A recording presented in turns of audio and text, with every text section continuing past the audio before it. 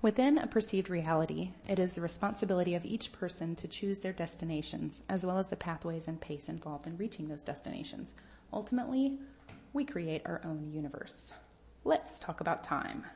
Well, let's talk about a book that's about time. It's called Slipstream Time Hacking by Benjamin Hardy, and despite the sci-fi sound of the name, it's not a sci-fi novel.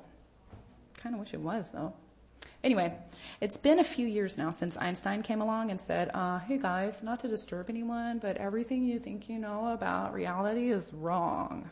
And then he gave us the theory of relativity, which has had, like enormous far-reaching effects on everything, except perhaps on the way we think of time. I mean, sure, in a theoretical, researchy, lab coat wearing kind of way, we do think of time differently. But in an everyday, mundane, calendar managing way, we don't. We still view time as this very linear, fixed thing, this progression of past to present to future that is unalterable and unavoidable. We think of and interact with time in a very Newtonian way. According to Newton, time is absolute and unchangeable in and of itself. It simply flows unvaryingly, independent of any observable changes. His theory centered time and space as the building blocks of the universe. Time was universal, unchangeable, and linear. Okay, so for the most part, that's how we deal with time. Oh, here's my calendar. I've got 7 days in a week. They come one after another. I've got 52 weeks in a year. I've got 24 hours in a day. I've got 60 minutes an hour. So does everybody else. And we all have to cram as much fun and meaning and good stuff as possible into this fixed, absolute amount of time as it marches forward in a very linear way. So we try to manage time by rearranging and reconfiguring the activities we put into our time. Mostly we end up frustrated and never have quite enough time for the things we really want to do. And then here comes Einstein to make everything weird. Rather than time being the absolute and unchanging force, as previous theorists assumed, Einstein rendered light speed constancy as the unchanging backdrop to his theories. Light is the framework of the universe and the fundamental reality. As a result, his theory recognizes that time and space actually fluctuate based on varying perspectives. Okay, whatever, blah, blah, blah. What does this actually have to do with me? My hours and my days, my weeks and my year, my experience of time in my life? Well, maybe nothing, but maybe a whole fucking lot, my friend. According to Einstein's theory, as an object increases the rate at which it travels in space, time simultaneously slows down. This constitutes an inverse relationship between space and time. The faster an object travels through space, the slower its progress in time. If an object could travel at the speed of light, time would stand still. So if we, hypothetically, can speed up our experience or movement in life, space, then we can slow down our experience or movement through time. Or, as the author of this book puts it, to move fast is to have all the time in the world. Okay, how to move fast? Time theory is interesting and confusing, but how do we actually move fast and as a result enjoy more time or a slower experience of time? Certain people are moving so fast that they can arrive at destinations in moments that would take most of us decades. Let's figure out how to be those certain people, or at least how to start trying. First, we need to know what matters to us. Turns out that a lot of what makes time rush by or wastes our time is our indecision about what we want to do with time. That indecision is really about how we want to live, who we are and who we want to become, what we want to make of our lives. Little questions like that. Because we do not know what we want or where we are headed, we jump at every opportunity that comes our way, filling our time and speeding up our lives. In contrast, if we know what we want and align our life to what matters most, to reality, time will slow down. All of those things we have spent our life chasing are nothing more than a distraction from what matters most. The closer we get to reality, our authentic self and desires, the slower time goes.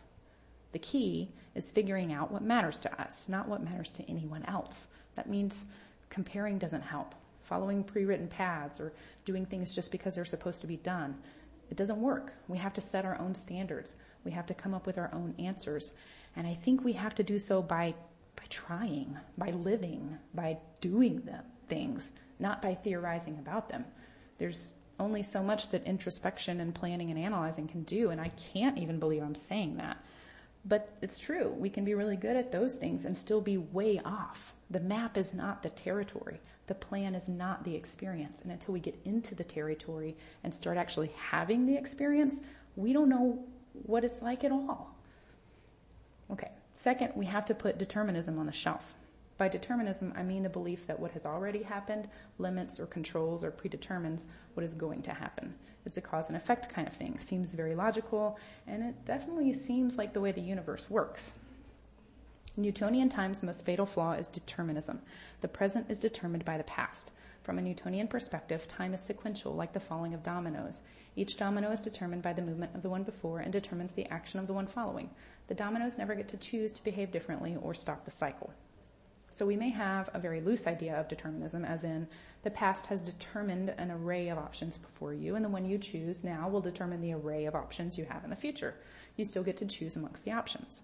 Or we may have a fairly set, narrow idea of determinism, something more like destiny or fate, like this is the path you must walk, the sense that this is the way things must be, that everything is working out or not as it has to. So there's some beauty in determinism, and really, there's a lovely kind of acceptance. It's maybe even peace. It's very zen. But there's also this inherent passivity, a kind of giving up, a complete lack of personal responsibility. So fuck that shit. No thank you. You can have the linear universe. It sucks. I'll take the chaotic, confusing, relativistic one that is scary as shit, but allows for absolutely anything to happen. According to nonlinear time, the past, present, and future all simultaneously and holistically exist in one. By changing the present, the past can be reshaped and the future altered. The distinguishing of the past, present, and future, according to Einstein, is simply an illusion of consciousness. So where does that leave us? Well, it leaves us with about 75% of this book undiscussed. But the rest is mostly how to put these ideas into action, how to think of and treat time as something fluid, something we can manipulate and influence, something that changes according to how we choose to live. I'm not adept at understanding or explaining timey-wimey, sciencey stuff. I just know there's something about taking responsibility, radical responsibility, that changes all the options. Responsibility tends to reveal new options. Maybe determinism is real. Maybe it's the way things work. Maybe the idea of relative time and the subsequent change in how we manage our time or move through it is all predetermined. It's all destiny. I don't know. I do know that the more responsibility I take, the more freedom I experience. So a concept of time that supports taking responsibility for literally everything, it's the one I'm going to go with. In a single moment, a person can choose to change everything. Change doesn't have to take a long time. It happens the instant we decide. In a nonlinear and relative world, each person is empowered to change the course and meaning of their life completely.